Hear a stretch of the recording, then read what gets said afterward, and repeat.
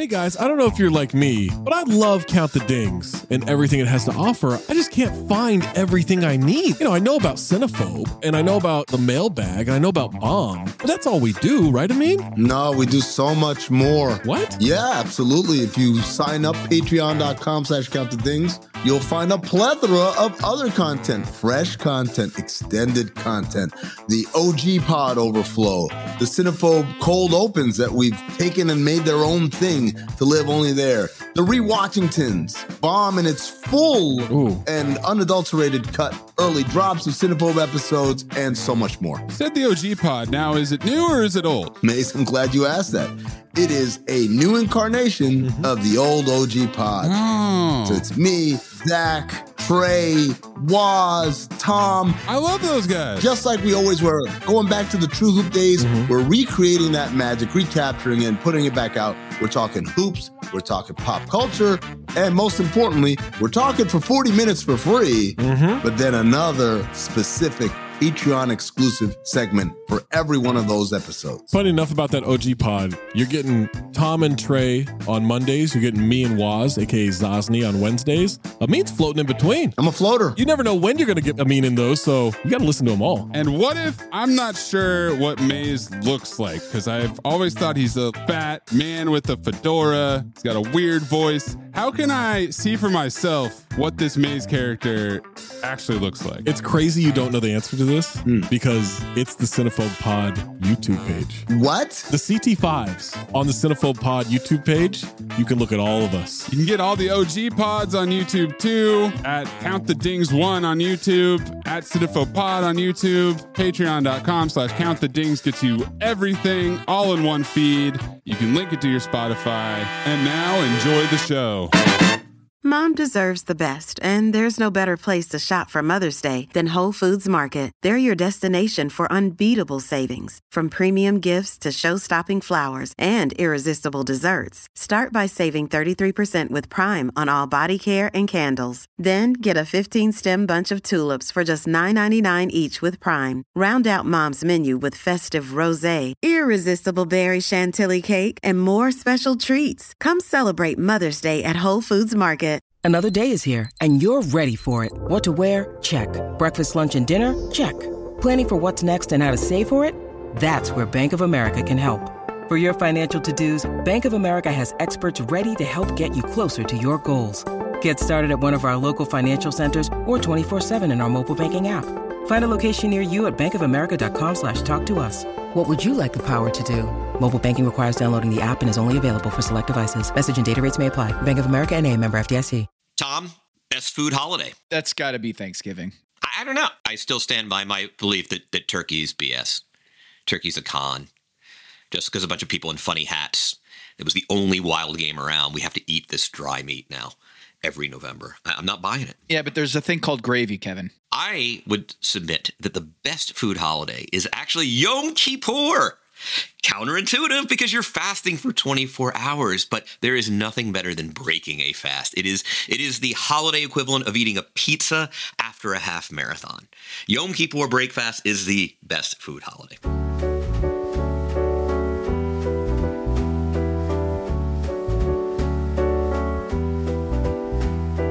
This is Pack Your Knives. I'm Kevin Arnovitz. And I'm Tom Haberstroh. Tom, really interesting episode of Top Chef. A favorite goes down. We have we have a great Victoire week. We got Amar getting off the schneid. We've got a lot of parody. A lot of parody on this season's Top Chef. Buddha on the bottom, and there's just, we cannot really get a feel. There is no one breaking out of the pack. There is no one who is overly precarious. It is a open field. I think I am ready to bury this notion that there are two chefs that are better than any of the others, or even three. I want to get your first impressions. If you had told me the two trios, bottom and top, I'm not going to tell you which one's bottom or which one's top, but if I had told you Amar, Victoire, and Ali, and then the second trio was Begonia, Buddha, and Gabri, which one are you picking to be in the top this episode? No, and that's the right heuristic, right? Like that's how you know a season is just wide open, is if you say, right, like here are the two groups, top and bottom, which one is which, and if and we have consistently the last few weeks just been completely backwards. So let's run through quickfire, because we also, Tom, am I correct? Is it official? We have a very interesting guest coming on in just a little while. Yeah, last minute, just kind of trying to get someone who has a Yom Kippur experience. Pesach. Yom Kippur is September, October. Oh, well, I'm saying, isn't that what you were describing as the best holiday meal? I was describing breakfast as best holiday meal, but that is not Sarah this can holiday. chime in. Well, I'm saying Sarah can chime in as a Jew on this episode of Top Chef. She can talk about the best holiday meal. She can explain that because we're gonna have Sarah Bradley on right now. Well, I guess later in a few minutes, once we kind of run through this episode, she's got a couple minutes for us. And we're so excited to have Chef Sara Bradley back from the Kentucky season, hailing from Paducah, Kentucky at Freight House. We're going to have Sara Bradley to join us.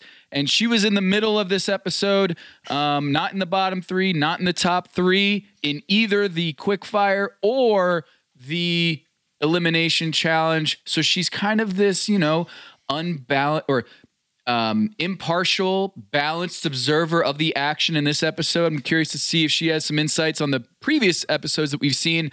So excited to have Sarah on the show. But Kevin, she's the perfect impartial judge, because true, Tom, of the 11 contestants, she was the only one to not appear in front of a judge individually this week.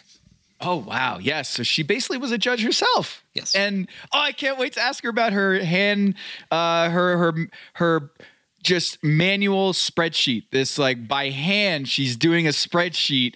And I'm so glad that the magical elves gave us a little sneak peek of that. It could have been, tossed to the cutting room floor, that we didn't need to know that.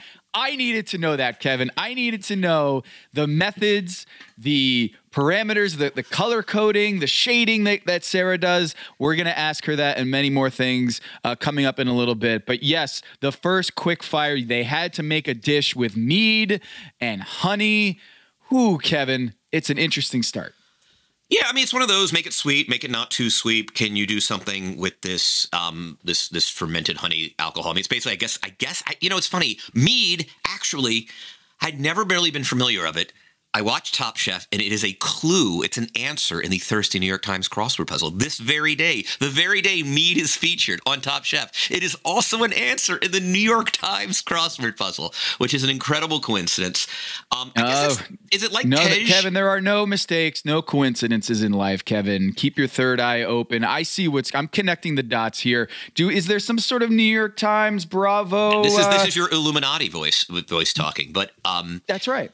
Yeah, cooking with alcohol, you have to kind of burn it off. I guess mead is like Tej, which is like sort of Ethiopian honey one. I guess I wasn't that familiar with it. So let's make something. Let's make it sweet, but not too sweet. My boy Tom ends up with the winner, kind of the most, I think, refined dish of the 11, a duck with a honey caviar. Charbel gets a nice call out with his squash with feta, cashew, honey, and mead sauce. I kind of love squash with feta and a nut. Jelena does a dish like that, and out of the cookbook that I'd make frequently. And Victoire gets on the board. She is both. She's present both in quickfire top 3 and elimination top 3 with her shrimp guacamole with endive. We got Cilia Spud on the bottom with dumplings with honey mustard. Go figure. Amar with his overly sweet chicken and orange pancakes, which I guess is sort of like kind of a chicken and waffle sort of variation. Sweet on sweet on sweet. As soon as he was making it, I was just like, oh boy, I hope there is some acid. And he did not have much acid to cut that. But you know what? Yeah. That was the calm before the storm for Amar. Yes. And Nicole, who kind of did a high degree of difficulty, give that to her. Her Zebbione with honey strawberries just kind of fell flat. And I don't know. I don't think a terribly notable quickfire, but still, I mean, I was glad to see Tom kind of. I feel like he has been one of the more consistent chefs, but just hasn't really broken out. I'm still kind of holding on to him as one of my. I think I have contestants that I have the best long-term prospects for on my roster. But I don't think a barn burner of a quick fire, but nonetheless. Yeah, begonias, anchovies, Mediterranean cookie that Padma dropped, but it was still fine. I appreciate the ambition on that one. Kind of outside the box thinking, which she has shown before. She nails those sort of like tarts, little cookie type dishes, and I think begonia. There was nothing here or in previous episodes that led me to think that this was a foreshadowing that she wasn't going to do well in the elimination challenge. But as we're about to discuss, I think the elimination challenge worked very much against Begonia, and I am so upset to see her go home. But Kevin, now I'm happy about this Last Chance Kitchen. I am very excited because, excuse me, you know how we don't like, the stakes of, you get back into the competition twice instead of just once at the end of Last Chance Kitchen. We find out from the previous Last Chance Kitchen of last week's episode with Dale and May and Luciana that the person is coming back into the competition. So going into this elimination challenge, I was kind of like, all right, well, whoever goes home here kind of coming back into the competition. So, all right. We're gonna see what happens here. I hope one of my chefs doesn't go home, and we find out they're going to Kent, Kevin. They're going to Kent for a little holiday getaway. I've never been to Kent. Can you talk to me? Do you have a scouting report on Kent? I got to be honest with you. I have only been outside of the M25, which is sort of the London Beltway, once to go to Oxford for an afternoon. So I am, though I've been to London countless times. My family's over there. I have never been outside into that area. So I am not into the kind of rural, all spaces are kind of drafty and cold and damp part of England. I'm only familiar with like central London and North London. I do want to talk about first of all, let me say this about the Last Chance Kitchen. As you know, I'm a huge fan of Last Chance Kitchen. I think it's a great 15 minutes of television. I think it's a little early for my taste. I think it's a little early to be coming back with double-digit number.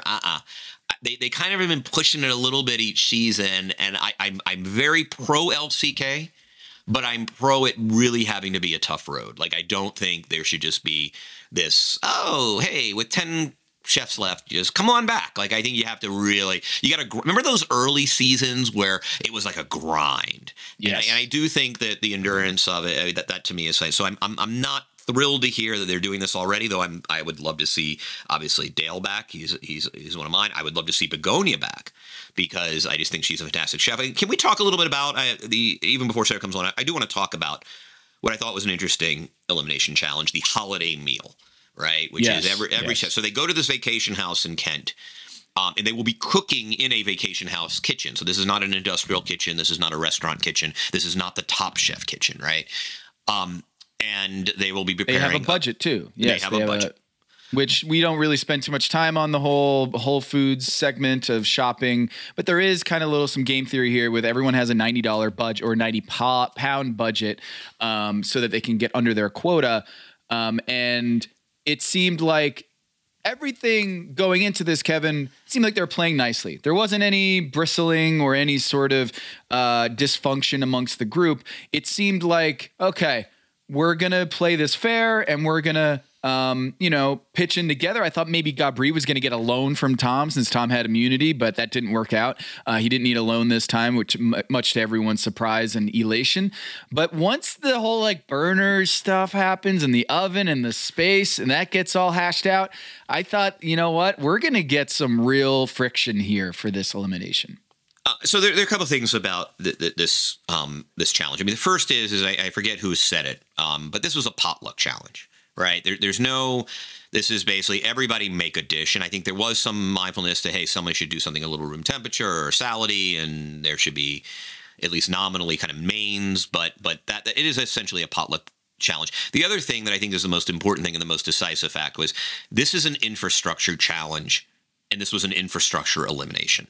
And what I mean by infrastructure challenges is these are the challenges where go off into the Colorado Rockies with nothing but a coat and a pan and build a fire, and you're not going to have the luxury of all this technology. And you're going to be barefoot too. Exactly. Yeah. You know, and those are, I mean, these are the infrastructure types, which is just sort of make lemonade out of lemons. You're not going to have the sort of amenities you would have in obviously a finale or even most of the challenges. And that was sort of the thing. It is a vacation home. It is a lovely vacation home. But it is a vacation home with, 2 ovens maybe? And it looked like they were not more than a handful of burners. And so you've got 11 chefs fighting over it. Now, Buddha, I thought, was very smart at the beginning. He says, look, he saw that coming, and he decided he was going to do a room temperature dish, right? Now, it didn't work out well for him, but not for that reason. Amar was very smart. He has obviously a hot dish. He has the ultimate dish. He has the big lamb braise. But he wisely chose a dish that allowed him to cook overnight at a low temperature. So he's not fighting for oven space during peak hours, right? Who ran into trouble? Who ran into trouble was the deferential, polite person who decided they were going to take another contestant's words for it, that they would have enough time to use the burner after them, right? Let's just say what happened on this episode. There was no throwing under the bus. There was no conflict. Nobody yelled at each other. No one called anybody out. But there are many other contestants whose emotional regulation is different from Begonia's, who could have ripped a new butthole for Charbel. Charbel, this is what happened on this episode, and the cameras didn't catch much of it, and Charbel was very nice. Oh, that isn't what happened. Like, she got screwed. She got absolutely screwed. It was very clear they had a deal, and the deal was he would fry up his vegetables, his eggplant, which takes for freaking ever, by the way. Eggplant never gets as tender as you want it, as quickly as you want it to, right? And when he was done, she would get the burner. It is very cliche. As she said, I was in the shit, right? Charbel screwed Begonia and was just fortunate that she had the good graces to just sort of take it lying down. And she took it lying down. And now she is in top. I think one of the 3 best chefs in the competition is now languishing in LCK. Well, because Kevin, Charbel screwed her. Now the counter argument would be you got to stand up for yourself. But she didn't stand up for herself. You said lay down. She laid down. She laid down, and this is Top Chef, not Passive Chef, okay? If she wants to win this competition, she says, no, Charbel, I'm getting that burner first, and you can take it next. And here's why. That's her move. She had to have gotten that burner. She knows that she's playing with fire, no pun intended, once you're getting that oil secondhand. Who knows if it cooks properly? Who knows if she's going to be delayed? But you're running up against a gun when you're waiting for that pot to be turned over to you. That's a risk, and she had to have known that. Now, I agree with you. This was a what's team she gonna do? Someone's going to go first, and what do you take the pot off? Do you just kind of? What at that point? What do you do? You described her as deferential, and I'm saying yes, she was, but someone had to go first. I think the answer is don't. You need to create a dish that is not dependent on peak time fire usage or oven usage. I think that's the answer, probably. Yes. Or, like Tom was doing his own, he had his own, like he was in the bathroom or in a closet somewhere where he was away from everyone. Making the worst apple cake ever made. You know what, Kevin? I'm going to ask you about this now that we're here. Not to just detour away from what happened to Begonia, because bless her heart, I'm so upset that she's I'm eliminated. upset too. She's not my contestant, but I'm a fan. Like, as you know, I have coveted Begonia. Tom had easily a bottom 3 dish, but because he had immunity, he was taking someone's spot in the bottom. Now, typically, though, they have put the bottom 3. See, this is where I wanted to ask you, and you're a better chronicler of Top Chef history.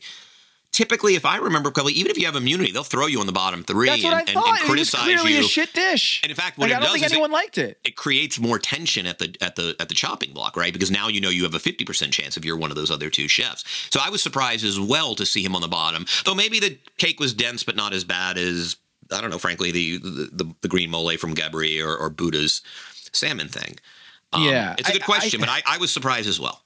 Okay, so that putting that aside, back to Begonia. Begonia, her dish actually, even if she had all of the appliances and amenities and faculties at her disposal, all of that, facilities, I don't know what word I was going for there, any of that, just putting that aside, What did you think of her dish? No, I reject this premise outright. When you are stressed, look what all the things she had to do. Number one, the chicken was dry. Why was the chicken dry? Well, she cut the chicken pieces in half. Why? Because they weren't going to cook quickly enough because she was behind in time. Everything we've seen from Begonia, from week one onward. If you're going to do a curry sauce, you're not cooking it just like Patna said. But I mean, cooking is a much more holistic thing than that, right? Like everything we've seen is this woman has zero time management issues. She is the Melissa Kang of this season, along with maybe Buddha, right? Like, she is cool as a cucumber. When you start running behind on time, she is a technical chef. You have to start compensating in other areas. Oh shit, my chicken is not going to cook soon enough. Okay, I'm going to cut the pieces in half. Well, when you cut chicken pieces in half, now you lose some of the juiciness, right? You know, you don't have time to rest. Like it's just, I think everything about the dish was compromised by the fact that she was behind on time. So everyone loved her sauce. I have no doubt that the sauce would have been more integrated into the dish had she not been screwed by Charbel. This was an absolute screw job. And she had every right to go up on the judges' table. But, you know, it's kind of a bad look. Nobody likes that person, right? No one likes the person don't make excuses or no excuses. It's a competition. You're right. Like, she basically should have taken a shower curtain rod out of one of the guest bathrooms and whacked his head and taken his pot off the burner. Or maybe just dumped the oil on his head and said, hey, this is boiling hot oil. This is my pot now. That is what she should have done. She got screwed by Charbel, who was just dishonest. And, you know, he's up there in the testimonials like, oh, that's not what happened. Yeah, what happened is, dude, you lied. What happened is maybe not intentionally but you did not make good. You screwed another chef. You misrepresented the amount of time you needed on that burner. She even said something to the degree of, that's not what we talked about or whatever, right? Like, she screwed her. She is gone because she did not get promised burner space. Now, again, that's why I think the right play is Amar. That's why the right play is Buddha, even though he finished on the bottom. That's right. The right play is Victoire. Or even Sylvia had a very nice dish this week. You know, Sylvia Spud did her Easter borscht. Everyone loved it, but it's a soup, right? Like, soup can kind of, it's not as sensitive to. It was a safe dish, I felt like. But it's safe both in a good way, right? Like, it's safe in the, I'm not going to subject myself to the vagaries of a home kitchen that isn't big enough to accommodate 11 chefs, right? Like, I think that is what you have to do in these situations. You have to choose dishes that just don't rely on the goodwill of when is that burner or oven going to open up, or what if somebody opens the oven while my very precise dish is cooking and it screws up the chemistry, right? Like, you heard someone yell, no one opened that oven. I mean, what if someone had opened that oven? I think it might have been Nicole. It sounded officious, so I assume it was Nicole, right? Like, I think that is sort of the thing. Like, so Begonia, she chose something that was very dependent on infrastructure, but she got screwed by the infrastructure and really by her fellow chef. Okay, so Amar, I liked the little from Marta, the little and the winner is, and I was like, she's like, and in Spanish we say, you know, love is, and then it was the reveal, Amar, and Amar wins with his lamb shank, which, as someone who has a leg of lamb or lamb, whether it's Greek Easter, whether it's Christmas, our family, we love lamb. We eat it as much as we can as a family. I love to see that from Amar. It was savvy. The overnight cook, the accompaniments were top notch. I was surprised he won it over Victoire. I thought she just, in terms of the surprise factor, in terms of the comfort food, I also thought she had a better story than Amar. And in terms of the holiday, the brief, as our guy from last week would call it, I don't think what Amar said had anything to do with a holiday. It was he went on vacation with one of his Moroccan friends, and then that's what he had.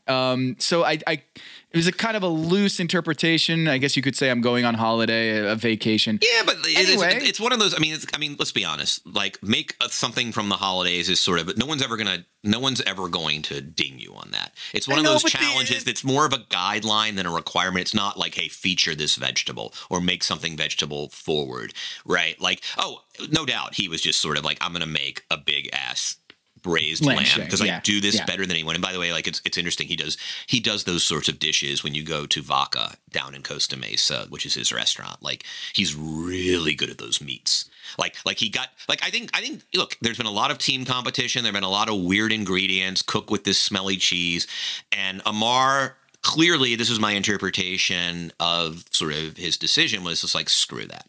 I'm going to make my food. I have not been able to make my food. I'm in this dreary country where everything, all the produce is grown under armpits and it's peas and smelly cheese and whatever. I like smelly cheese though. No, I like smelly cheese too. It's just like it's been a weird, I think I love Top Chef. I love Top Chef season 20. But if you're a chef testing, I think it's been a weird season. Like he hasn't really had a chance just to freaking cook. He's like, I'm going to make a big ass lamb braise and I'm going to do it my way. Oh, but it has to be a holiday food. Shit. Well, hey, you know what? This is what I eat on holiday. This is like, he kind of fudged the definition, but to his credit, like I think Amar was just at the point where it was like, dude, when am I going to be able to cook my freaking food? And he did, and good for him. He's got a little friendship with Ali. They seem to be hitting it off quite well. He gets in the top 3 as well with the symphony of the lamb kebab, which sounds delicious. I thought it was not as innovative as maybe some of the other dishes were, but apparently the flavors and the cook, everything was just perfect. And he finishes in the top 3 with Victoire. And I thought Victoire, she's like. I wouldn't say most improved but breakout star. I'm every episode of this season of Top Chef. I'm loving Victoire and her story more and more and more. She had a nice top 3 finish in the quickfire and then a top 3 finish here. Team Haberstroh did lose Begonia this week, but a really strong performance. We swept the judges table. Yeah. And then at the bottom 3, Begonia obviously not happy about that. But can you imagine being Gabri when you're sitting or standing next to Buddha and Begonia, like at the judges table at the chopping block? He's got to be like, oh shit, like, oh my, like I'm going home for sure. He doesn't go home. Even though he had a tough cook with the memory of his father, and Gail, bless her heart, she had a real emotional moment there at the judges table as well. And he was able to power through. I'm not going to say he's a la cucaracha, but Gabri and the bottom 3 once again able to stay into the competition, and he continues to stay into the game. And Begonia goes home. Kevin, I wanted to ask you, this family style cook where they're all sitting at the table, did you feel like this was more interesting to you that all the chef testants were eating each other's food? To me, I was actually a little confused on who would be in the bottom. I was trying to figure out because everything seemed so good and positive and flowery responses. The only time I got to tell Magical Elves was I think it was Buddha's dish, the salmon. You saw a cut away to Tom, and he had a very a look at from him where Tom just had this I'm not feeling it look to him when Buddha's dish was on the table. Did you have a bottom 3 going into the judges table? Did you have a sense that Begonia's and Gabri's and Buddha were going to be the bottom 3 dishes? Because I actually thought Tom was going to be in the bottom. No, it was hard. I mean, as a general rule, I prefer chefs dropping off dishes, going back into the kitchen and having professional chefs dish about the dish, and beyond. Like that to me is my favorite brand of elimination challenge, sort of pre-judge judging. But I also appreciate that the show has to be diverse in sort of its formats, right? Like you can't do that every week. Like it's fun to have them sitting around a table together. There's a warm fuzziness that I think does imbue the show, and you have to kind of play that up every few weeks with doing something like, hey, it's a group dinner, or this is nice. It's not my favorite, and also because I enjoy kind of the running commentary. Like we didn't get a lot of running commentary because everybody's being nice. No one's gonna like this lovely country home and everyone's sitting around a table. No one's gonna be like, dude, your salmon is just dog food, right? like no one's gonna say that. Whereas if it's like they go back into the kitchen and we're like, I'm wondering, it looked like they liked it, and then you've got the professional chefs who are just like, this is terrible, right? Like, so I do prefer the former format, but I think it makes it, to your point, it makes it much harder to glean. I mean, I had a sense that. I did have a sense that. I want to hear your take on Buddha's dish, because Buddha. Yeah. Buddha, he made a salmon salad, but didn't tell the judges that he wanted a salad. They were actually pretty stunned. They were like, wait, that was supposed to be a salad. It was under-seasoned. But I also remember Buddha in the initial conception of this holiday getaway challenge, he wanted to do a pork belly dish, and then he pivoted to this one. Had a lot going on. Didn't seem very... didn't seem like it was working together. The salmon seemed like a separate dish, but once he explained, hey, this is a salad, it seemed to make more sense. Yeah, I mean, I'll just say this, and boy, his stuff always looks beautiful. And I love salmon. Like, salmon's one of my favorite foods. I cook it here as much as I cook anything, right? That didn't look very appetizing. I mean, I don't want to eat a cold baked salmon with like a bunch of trimmings on it. Like, it's just not a particularly... It's not something I want to dig into. It's something right. And Tom Colicchio was like, "Hey, this is a little too chefy for me. I want a little bit more home cooking, which is a little." What I think he said, Buddha did take issue with that. What he actually said is you got caught in between, right? And that I thought was a really interesting observation. It was you got caught in between chefing it up and being a home cook. And I did think it kind of had the, hey, bring it to the potluck thing. It's a one platter meal. You'll eat it family style, and it did have the kind of chefy technicalities to it, but it just doesn't. It's not that appetite. I mean, Tom, if you were going to a buffet and those 11 dishes were put out, it's gorgeous looking, it's beautiful, and I mean, look, Buddha makes beautiful food. But I am getting 10 spoonfuls of Sarah's brisket gravy greens, and the lamb shank, and the probably Nicole's riff on the pork belly. Just like all of those, but I'm a sucker for just decadence, right? And so that wasn't that. And is it enough for you to think, hey, Buddha isn't my front runner? I had no conception he would ever be on the bottom, just because I think he's generally so ridiculously good at this game and so talented that rarely does he make something that just doesn't, hey, even if he misfires on a concept or doesn't feature this or that, like, generally speaking, his food is just so delicious. So again, this is one of those problems where, again, as brilliant as the show is, it's hard when you can't taste it yourself. I'm just saying that, like, a baked salmon dish with a couscous, like, yogurt salad with nuts and salmon roe. By the way, it's just hilarious that I love Buddha because salmon roe is delicious, but he puts it on everything. It's just awesome. I love that he puts it on everything. There's salmon roe in my fridge right now, marinating in sake and soy and mirin. So, like, I love salmon roe, but it's kind of hilarious that it ended up on that dish. So yeah, I mean, I don't know. It doesn't seem as appetizing as his food usually does, or for that matter, many of the other dishes. Hello, listener. Guess who's back? It's me, Anthony Mays, your favorite butcher turned podcast producer, and I'm here to talk to you about ButcherBox. ButcherBox is the most convenient way to get high quality meat and seafood that you can trust, delivered straight to your doorstep, free shipping, vacuum sealed packaging. It's ready to go right then. It's ready to pop in the freezer. You get exclusive member deals and a variety of high quality cuts at an amazing value. Going to the grocery store can be a huge pain. You're usually in a rush at an inconvenient time. You're waiting in line at the meat counter. You're taking a number. Maybe this place doesn't have a number. You're jostling with fellow customers. You're trying to get that ribeye that you want or that nice piece of salmon. Maybe the butcher that you're dealing with has a bad attitude or something. I don't know. That was never me, I promise. But maybe it happens. ButcherBox takes all of that out of the picture. You are always prepared with meat and seafood in the freezer, and you're not going to find quality for this price anywhere else other than ButcherBox. So sign up at butcherbox.com/dings, D-I-N-G-S, and get our special deal. ButcherBox is offering our listeners a free for a year offer plus an additional $20 off. You can choose salmon, chicken breast, or steak tips free in every order for a year. Sign up today at butcherbox.com/dings and use code DINGS, D-I-N-G-S, to choose your free for a year offer plus get $20 off your first order.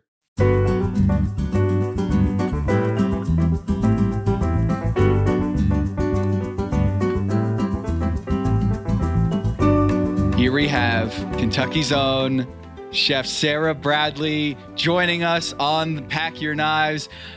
Sara, we are so excited to have you on this week. Congratulations on making it this far in the competition. First things first, spreadsheet. Did you do this the last season? Did you do this starting this season? What's your point allocations? Tell me everything. I need to know it. Okay, so Kelsey and I kept one together on the last season. It was fun and it was like a good thing. And then this time I decided, I'm going to do it again. So I kind of drew everybody out. I do 2 points for a win. 2 points for a win. One, nothing for middle. One for, so 2 win, 1 top, 0 middle. -1 if you're in the bottom, -2 if you're disqualified. So like if you don't get all the food on the plate, you get some -2, and -2 if you go home. Oh, wow. You got a DQ Nice. knock. I like this. Yeah. Take, for example, like the time Begonia just didn't get it all on the plate. Like essentially, you could be going home for that. So I just count that as the same as an elimination. This is great. We have a point system here too. We have 10 points for winning the elimination challenge, -5 if you're sent home, +5 if you're in the top 3. I think just in terms of proportion, we're kind of in the same ballpark, but your shading system. Okay. So you didn't have, colored pencils. You just did like a fill in the blank. Like what was your strategy here? Yeah, so I'm a chef, so I carry around a mechanical pencil and a Sharpie, and that's it. I hope you put this up so everybody can see it. So a W is a win, an X is an elimination. If your square is like colored in, then that was like a top, and if you're kind of like diagonal lines, that was a bottom. So this is like scoring a baseball game, Kevin. It is. So Sara, is the purpose like it keeps you engaged in the competition part of the competition? Do you do this just kind of because as just like the way people at baseball games just do it because it's relaxing? I mean, like what was your objective here? I think one, it was for the competition part of it, but also kind of took the competition out of it kind of removed it all from me and made it gave it like a little fun aspect.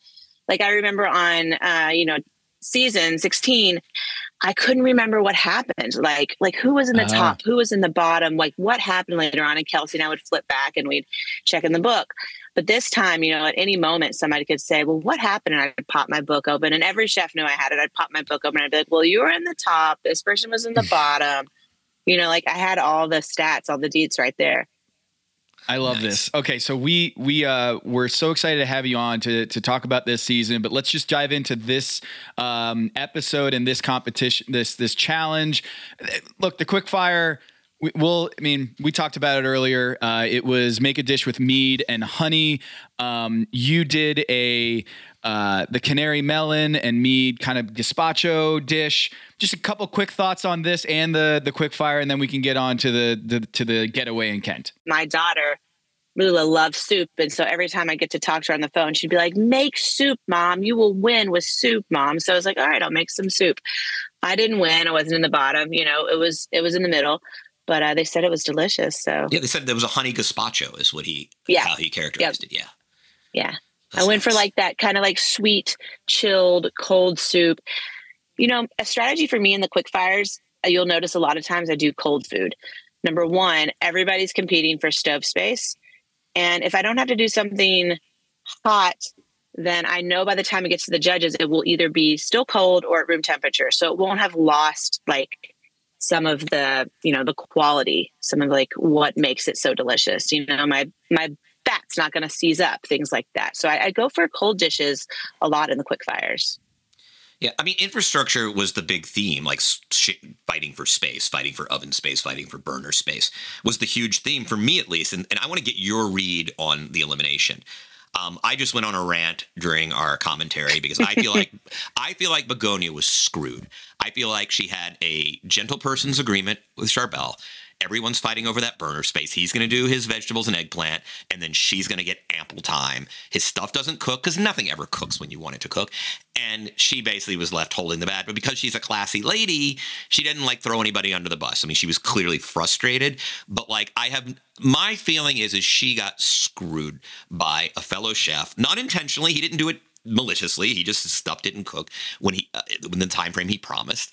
And basically, she had to play catch up, and the dishes didn't come together because that's what happens when you're playing catch up. Dishes don't come together. They don't have really time to kind of integrate. And that is my feeling. And to your point is that you subject yourself to great danger. Yep. You count on, I have to have this burner space or this oven at this temperature at this time. And the smart way to go is sort of do an MR like, let's do it overnight, or I'll do something room temperature. I mean, is my interpretation of what happened to Begonia sort of correct? I think there were some, and I think there's always stuff that, doesn't get put on TV. I mean, I think you heard her say she cut the chicken in half because she was worried it wouldn't cook in time. So, I mean, that was, a flaw. The dish, the sauce was delicious. It was like a peanut kind of coconut tomato sauce, very yummy. The vegetables, the vegetables were good. The chicken was just dry, and you heard that in the thing. And I feel like this is a standard rule in Top Chef. Like, if 3 people have horrible dishes and one person doesn't nail the protein, that person's going home. Yeah. That's what it is. So, it doesn't matter that other people, didn't do things as good. Like Gabri's fish was cooked perfect. They said they liked the way Buddha's fish was cooked. So when she messes up the protein, it's her. So I don't know. I also think that she had maybe some trouble just kind of connecting to the story. She said she didn't like to celebrate a holiday, and then she picked a holiday that she didn't really like to celebrate. So it's, kind of also what happened to Gabri. Like it had, heart, like it was a sad memory. It wasn't like a happy memory. So, it's hard to get behind that. Gotcha. On the episode, while you're conceiving of the idea of doing this like kind of potluck holiday getaway meal where everyone presents a dish, you were quoted as saying something like, so I guess we're not doing a comprehensive meal. So can you kind of put us at that table of who's the alpha in that conversation of like how we're going to do this whole potluck thing? And did it feel like to you that everyone eventually just like said, I'm going to fucking just do my dish, and then who cares if there's any sort of thread? So a little background behind that. We were required to do one side dish and one dessert. Those were the only stipulations. Nobody wanted to do the side. I was like, I'll do the side, you guys. Like, I love side dishes. I think that's what makes family meal to me so good, is all the other little things. Tom took the cake because he had immunity. Nobody wanted to make dessert. If you look back, there were a significant amount of proteins. Really kind of the only people that did a side dish were Victoire with her bean stew, Sylvia with her soup, myself with the greens, and then Charbel did this like fried eggplant. Everything else was pretty much a protein. So it didn't feel super comprehensive. But I think just, I love a team challenge. Okay. I love a team challenge, but there has to be somebody that's like, you guys, we have to apply to the rules of what this challenge is, or else we're all going to get knocked for it. So, sometimes I'll speak up and be that person. Sometimes people don't like it, but that's all right. Who's more, I don't want to say a kitchen tyrant, but who's more assertive, Nicole or Buddha? Buddha. I mean, and it's not a bad thing to be assertive in a kitchen, I mean, this is why all of these chefs that are on this, this show, and people that are cooking at this level, it's because we know what we want and we get what we want. And we make sure it happens. But I think Nicole's is a little different than Buddha's maybe, but I like Buddha's assertiveness. I think it works well for him. Plus he has it in that like very endearing Australian accent, so it's not so bad. Whereas Nicole's is what, Canadian, and so it's delightful but passive aggressive. Yeah. Was she named all her Tupperware? I'm a huge Nicole fan. So, she's so funny, you guys. So funny. So I've been making I've been doing kind of the cheapest brand of humor, which is like just taking digs at English food. Like I love watching the show this season try to dress up British food as being like, this is great. It's like, no, I mean, I think they should have probably leaned into the fact that, and they have a little bit, right? I mean, I just think, but how do you feel like, especially listen, you and I are both Southerners. We're both Southern Jews. Like, there's culinary tradition there. I'm just curious how you feel like the sort of London, England, like sort of food component of the show. I've just been so amused watching them try to like doll up pub food. It is just hilarious to me. Well, it is. It's like, it is. It's like, take this classic and make it like super elevated. Like, I mean, that's kind of the shtick for Top Chef all the time. Yeah, like take sure. wherever you are and reimagine it. I really have loved the collaborativeness that they've kind of brought. But, to this episode or to this season, I guess. But yeah, it's odd because like the full English breakfast, you guys, that's just gross. It's just gross. So like gross. It's not good at all. Like it's not good, and so like just to some of that stuff. But I will say, while we're cooking all this food on Top Chef, because they have to feed us. So we're also getting like tons of takeout food as the chefs. And the takeout scene in London is absolutely amazing. Like you can get any ethnicity of food you want and it's delicious. Indian food in particular. Oh, my sister, Dishoom. Yeah. Oh my God. Dishoom. That's the place. How do you like the hotel? That's the hotel I stay at when I'm in London because I'm a Kimpton Hotels person from my traveling sports writer days. Like I love Russell Square and love being there. I'm just curious. Like I studied in Russell Square when I was there for a semester. That is like I love that hotel, and it's been such a thrill every time they show you guys in the hotel. Like that's my hotel. It's gorgeous. I mean, it's almost like you can't believe that buildings like that have ever existed. What's really funny though is like I had a really great size room, and I think that most of the other lady chefs had a great size room, but some of the gentlemen got stuck with like the little closet room like the twin bed. It was pretty funny, pretty comical, but the place itself was gorgeous. All right, so you're going to Kent. The house is in the countryside. It looks like some sort of amazing estate because of the Verbo sponsorship. There was a $10,000 Verbo bonus on this episode. You come in with the side dish. You guys had that budget challenge or the challenge of having under 1,000 pounds. Was it your idea to get the tequila to top off the whole buy? I think we all grabbed a different bottle of booze and put it in our cart. And then when we got there and saw what we had left, we were like, all right, gin. Lots of people like gin, tequila. I'm actually not a huge tequila fan. I love mezcal, but tequila, I have too many college-based memories with tequila. And Jose Cuervo, Montezuma's Revenge. Yeah. I just can't do it. Yeah, because it looked like so Gabri was talking about he was like, oh, I'm a little hungover today. So was there a big party beforehand? And when there is a big party, are you like, guys, go ahead and drink that 6 shots of tequila because I'm gonna be fresh and dandy tomorrow morning, and I am gonna sit this one out. A couple of the chefs went to bed. I was not in that crew that went to bed on time that night. We had a pool, like a heated pool at the countryside of England with like a sauna right next to it. And a few of us stayed up pretty late talking and drinking and doing cannonballs. We had a good time. Oh, there was no footage of the late night swim party. That's the thing. I know. I want to ask about which was probably good. I want to ask you about Freight House and how it's doing. Yeah.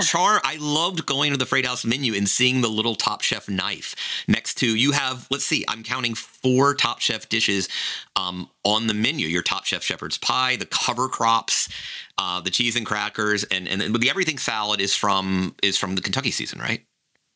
No, so the everything salad was like a plate. Oh, yeah, it was like a plate on the rice. Oh, no, that was early this year. Yeah, that's right. Yeah.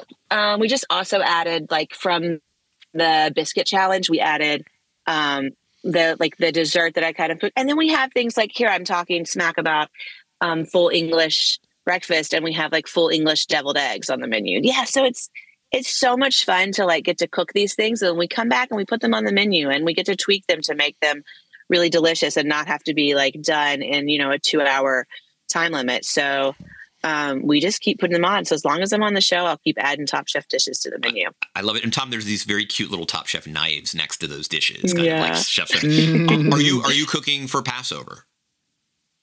I am. So And what are you making? last night, I had a bunch of lamb shank coming out of the oven yesterday. I made Passover. I mean, matzo ball soup. I love to make matzo ball soup. It's one of my favorite things to make. Let's see I'll do harosis. My mother makes the chopped liver. We do brisket and onions. We do like the whole thing up. Nice. Yeah, Kevin just tells me that that break after the breaking the fast after Yom Kippur or whatever, that's the best holiday meal. Yeah, I actually think that I have a controversial opinion, Sarah, that the breaking of the fast after you've not eaten for 27 hours is like the best holiday meal ever. I went with Thanksgiving, but he went with that. Because it's just like you just want to eat everything, and it's like, I mean, you're breaking a freaking fast. What's better than that? I'm biased to Hanukkah as a Reform Jew that grew up in the South. Our Hanukkah consisted of donuts, local donuts that they still use lard to fry the donuts, fried chicken, like potato latkes with apple butter and like sour cream. Nice. Like I'm partial to Hanukkah. Plus, it's a whole week of fried food, so like you can't go wrong with that. Yeah, it's true. Wait, is that part of like lighting the menorah? Is you have to eat fried food? Like, what's the association there? Things cooked in oil. Yeah, we're like thankful for the oil. So that kept the eternal lamp burning. So you eat everything fried. You like cook it in oil. And that's how you eat on Hanukkah. It is a beige food holiday, basically, for 8 straight days. Did you grow up eating crappy like Barton's and Manischewitz Passover candy? Of course. And what was your favorite? I love the little almond cookies. Almond kisses. The almond kisses. They're so good. My daughters pounded like probably each of them ate like 8 the other night. Like they were so excited for them. I love that. And I love gefilte fish too. I do too. And I like a little sweetness. I need to come to Paducah.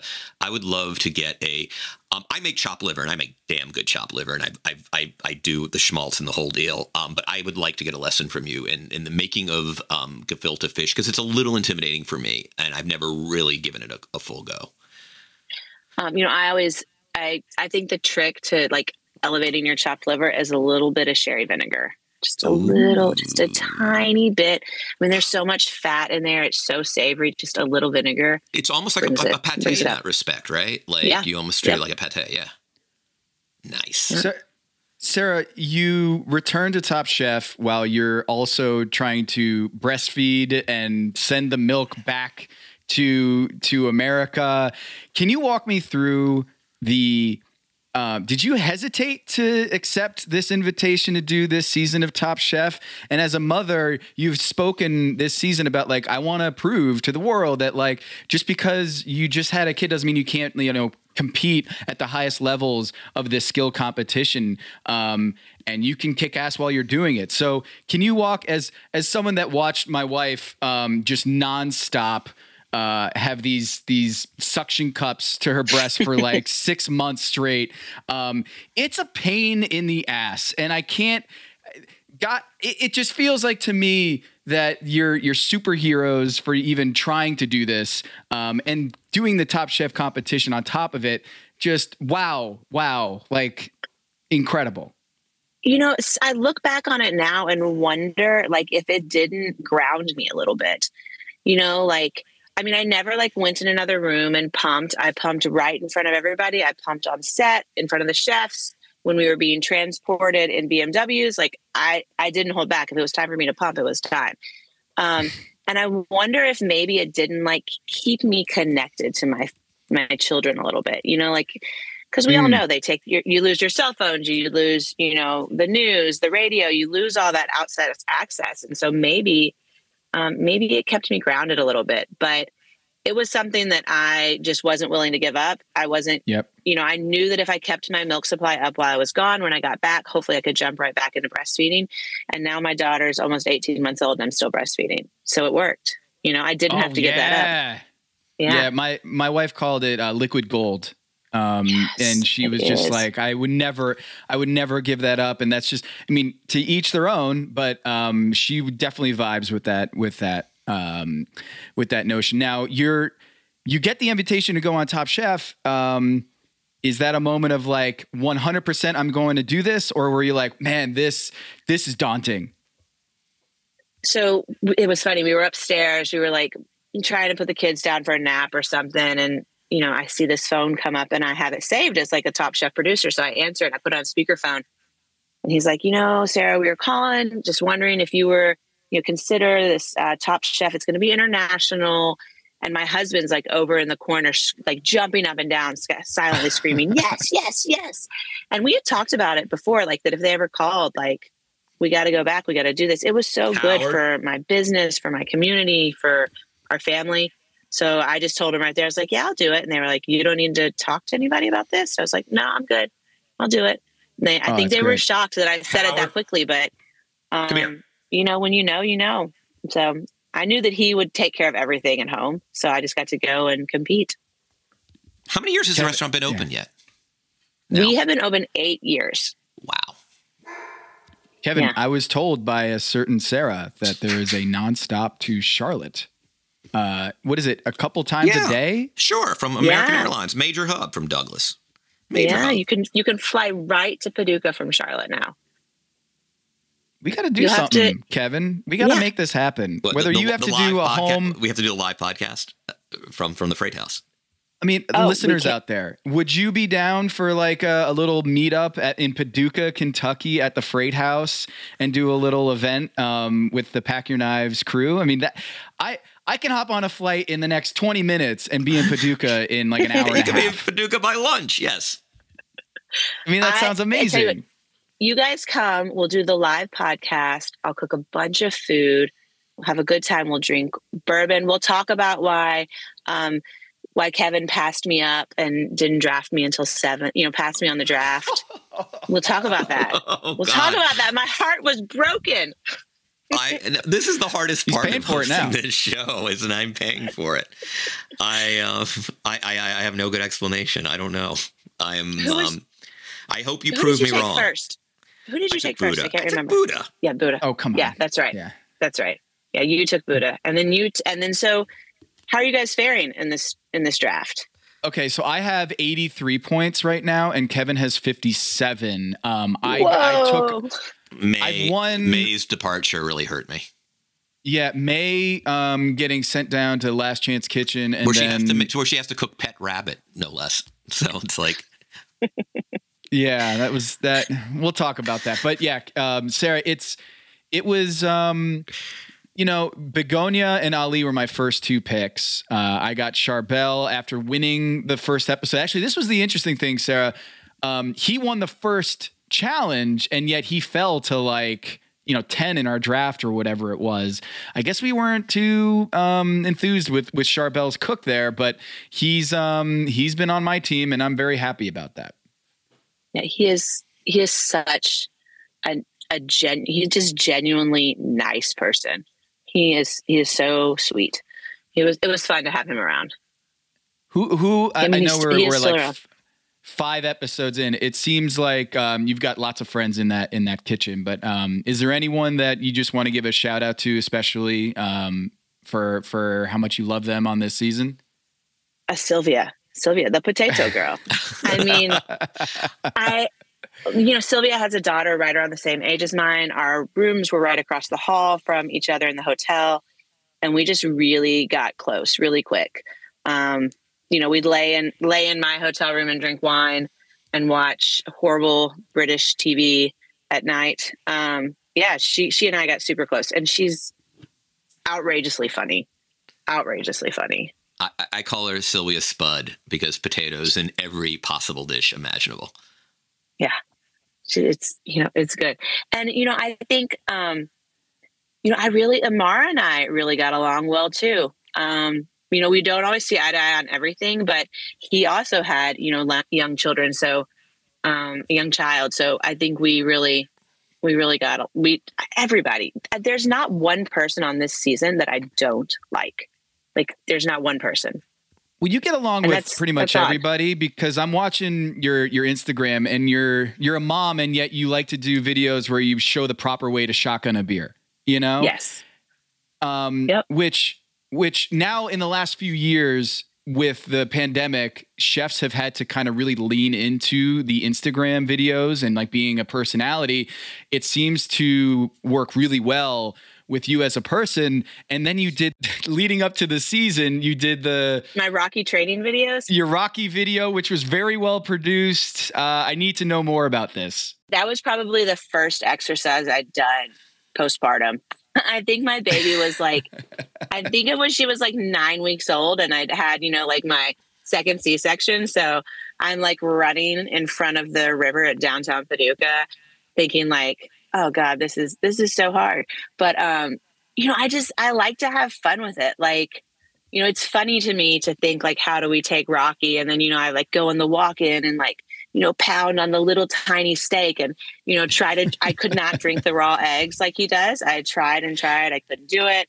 So I had to scramble and like, I don't know. I just think that there's a lot of humor in cooking. And I think that your food tastes better when you cook that way. And so I just embrace it. It's a good time. Wait, and I have a great team that helps me make all those videos too. So what was your situation? I like raw eggs. Like it's just what's the turn off to you? Just as like the texture. Wait, what do you mean you want to like eggs? crack them? You want to like crack them in a cup and drink them? Oh yeah, I mean I love raw. By the way, I love raw chicken too. So he likes raw chicken. Like he likes undercooked chicken. So raw, actually, you would have raw loved protein in fish. general, but you just couldn't get it down. It was I couldn't get it down. It was like. It's like that's the way I looked when I was drinking those raw eggs is the same way I look when I'm trying to take a shot of tequila. Like I just can't do it. I'm with you on tequila. Oh no, it's an easier hangover. So when I, as someone who's married to someone who grew up in Louisville, Kentucky, and her dad went to UK and has the John Calipari. I don't know if you know this, Kevin, but you can get like a John Calipari Kentucky themed Maker's Mark at Costco, and for like $28. The bottle is in the shape of John Calipari. It's like a statue of John Calipari. No, but like I feel like bourbon hangovers are harsher than tequila ones for whatever reason. And so I've started to drinking more tequila, but I'm with Sarah. I much prefer a mezcal. When you're 50 years old, all hangovers are terrible. Except sake. Sake, for whatever reason, is just like the magic alcohol, but it just does not hang over. But it's all terrible. I got to tell you guys. Sarah's got to go, but I know she's probably just like, I don't get hangovers. What are you talking about? Like, no, I get a hangover. Oh my God.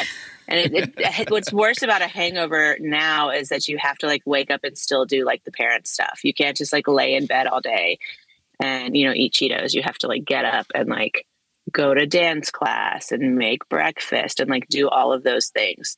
That's the worst part about hangover now. Yeah. And somehow the kids don't realize you're having a hangover, or they do, and they're just being extra awful that morning. So you're just like, oh, can you just, no, please do not scream. Please do not spill that. And then it inevitably happens. Sarah Bradley, thank you so much for making time for us this week. It is such a joy. I love visiting with Sarah. We're going to have to do something in Paducah. I'm putting it down on the calendar. We're going to make this happen. It's a quick flight from Charlotte. It's probably a quicker commute from Charlotte than it is from Louisville, right? Yeah. Yeah. It's super fast. You're like one of those little planes. By the time you get up, you come right back down. Awesome. Thank you, Sarah. I'll hit it on the way home from Atlanta. That's what we'll do. Yes. This will be great. Come to Paducah. We'll talk game theory and variants. Those are like the things that I'm into when I watch like competition cooking shows. Come and we'll chat it up. Love it. From Freight House in Paducah, Kentucky. You got to go, everyone. You got to go, and you can try some of those dishes that Kevin mentioned on the menu. So thanks so much for joining us, and we'll shotgun a beer soon. Okay. All right. Bye, boys.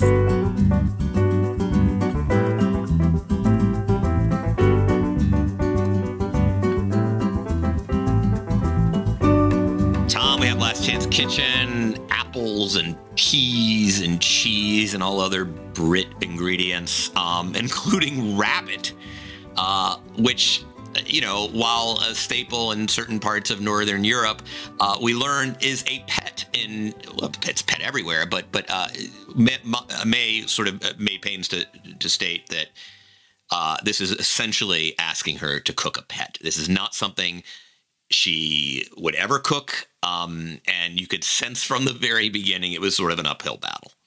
The old, it looked like you were so upset out there. It looked like someone killed your dog. Literally, it looked like May someone had just killed her dog or killed her pet. And that was exactly what had happened in this episode. Is she is now, as Tom lifts up the, whatever you call it. And there it is, the rabbit, everything in her being just was sad face, terrified, all of it. And she had to go cook this poached roulade, which actually didn't really pan out for her. She did the mascarpone cheese, and so did Dale. Actually, he did the feta cheese with espuma and apple. It didn't feel like it was very seasoned. Actually, Tom didn't like the seasoning on the dish. It felt even though everything was technically cooked well, he felt that the feta actually wasn't as strong as it needed to be, which is ironic because feta is as salty as a cheese as it gets. Luciana comes in with the miso sauce, the sake, the dish with, it seemed a little, at first a little too salty, I think Tom said it was, and then it kind of mellowed out as he continued to eat it. But Kevin, the big thing here is I don't know if Dawn is made for the peanut gallery. She didn't seem so Dawn happy. did not look like she was having a good time. I mean, we've always sort of stated there has to be something truly miserable about having to hang around and be a spectator, and then being filmed as a spectator. I can imagine myself being in that situation, being like, look, I understand the indignity of losing and having to hang out or be sequestered, but now you make me just watch the losers bracket. But yeah, Dawn does not look like she's having a great time in the peanut gallery now. Yeah, and I don't blame her. Yeah, I don't blame her too. It's probably more fun when there's a whole cast of Peanut Gallery, when it's just you and Samuel, who you barely even know at this point because he was eliminated in the first episode. Just not a lot of sparks flying there in the Peanut Gallery. But with the rabbit challenge, with the cheese, apples, and peas, Luciana wins. She gets a +1 because she moves on in Last Chance Kitchen. Dale moves on with his espuma dish, and he comes in with +1. Moving on in the competition, May gets sent home. I feel like we're going to see May in another episode or another competition, another season of Top Chef, because I think she got the short end of the stick on this season. I think she can show a lot better than the opportunities that she was granted. Yeah, I do too. And again, I think someone who got a little bit punished by team competition. Yes, I'm making excuses, but I just feel like we didn't get to see the full range there. I think she's incredibly talented, and it broke wrong. First, she gets put with Dale and pub food, and then she has to cook a pet, and that's a lot to ask anybody. So The big news here, Tom, saying that there was one more Last Chance Kitchen. Of course, we're recording this ahead of time, so we're not actually knowing who is going to be re-entering the competition. We're an episode behind on Last Chance Kitchen, but one of the three, Dale, Luciana, or Begonia, is going to be moving back into the competition, out of relegation, moving in and promoted to the big leagues once again. I'm rooting for Begonia. But you know what? Luciana is on Team Habisher as well. So Dale, I know you're rooting for him to get back in, but this is very big upset. Begonia out. I think this is the 5th episode of Top Chef season 20. Many people had her as the favorite. Can't she get back into the competition? Thank you to Sara for joining us. Go check out the Freight House. Kevin, no Begonia, but we are going forward in this season 20 All-Stars. We're leaving Kent, going back to London, presumably, and Paris isn't too far away. It is a season of parody. Yes, we look forward to the channel. For Tom Haberstroh, this is Kevin Arnovitz, and this is Pack Your Knives.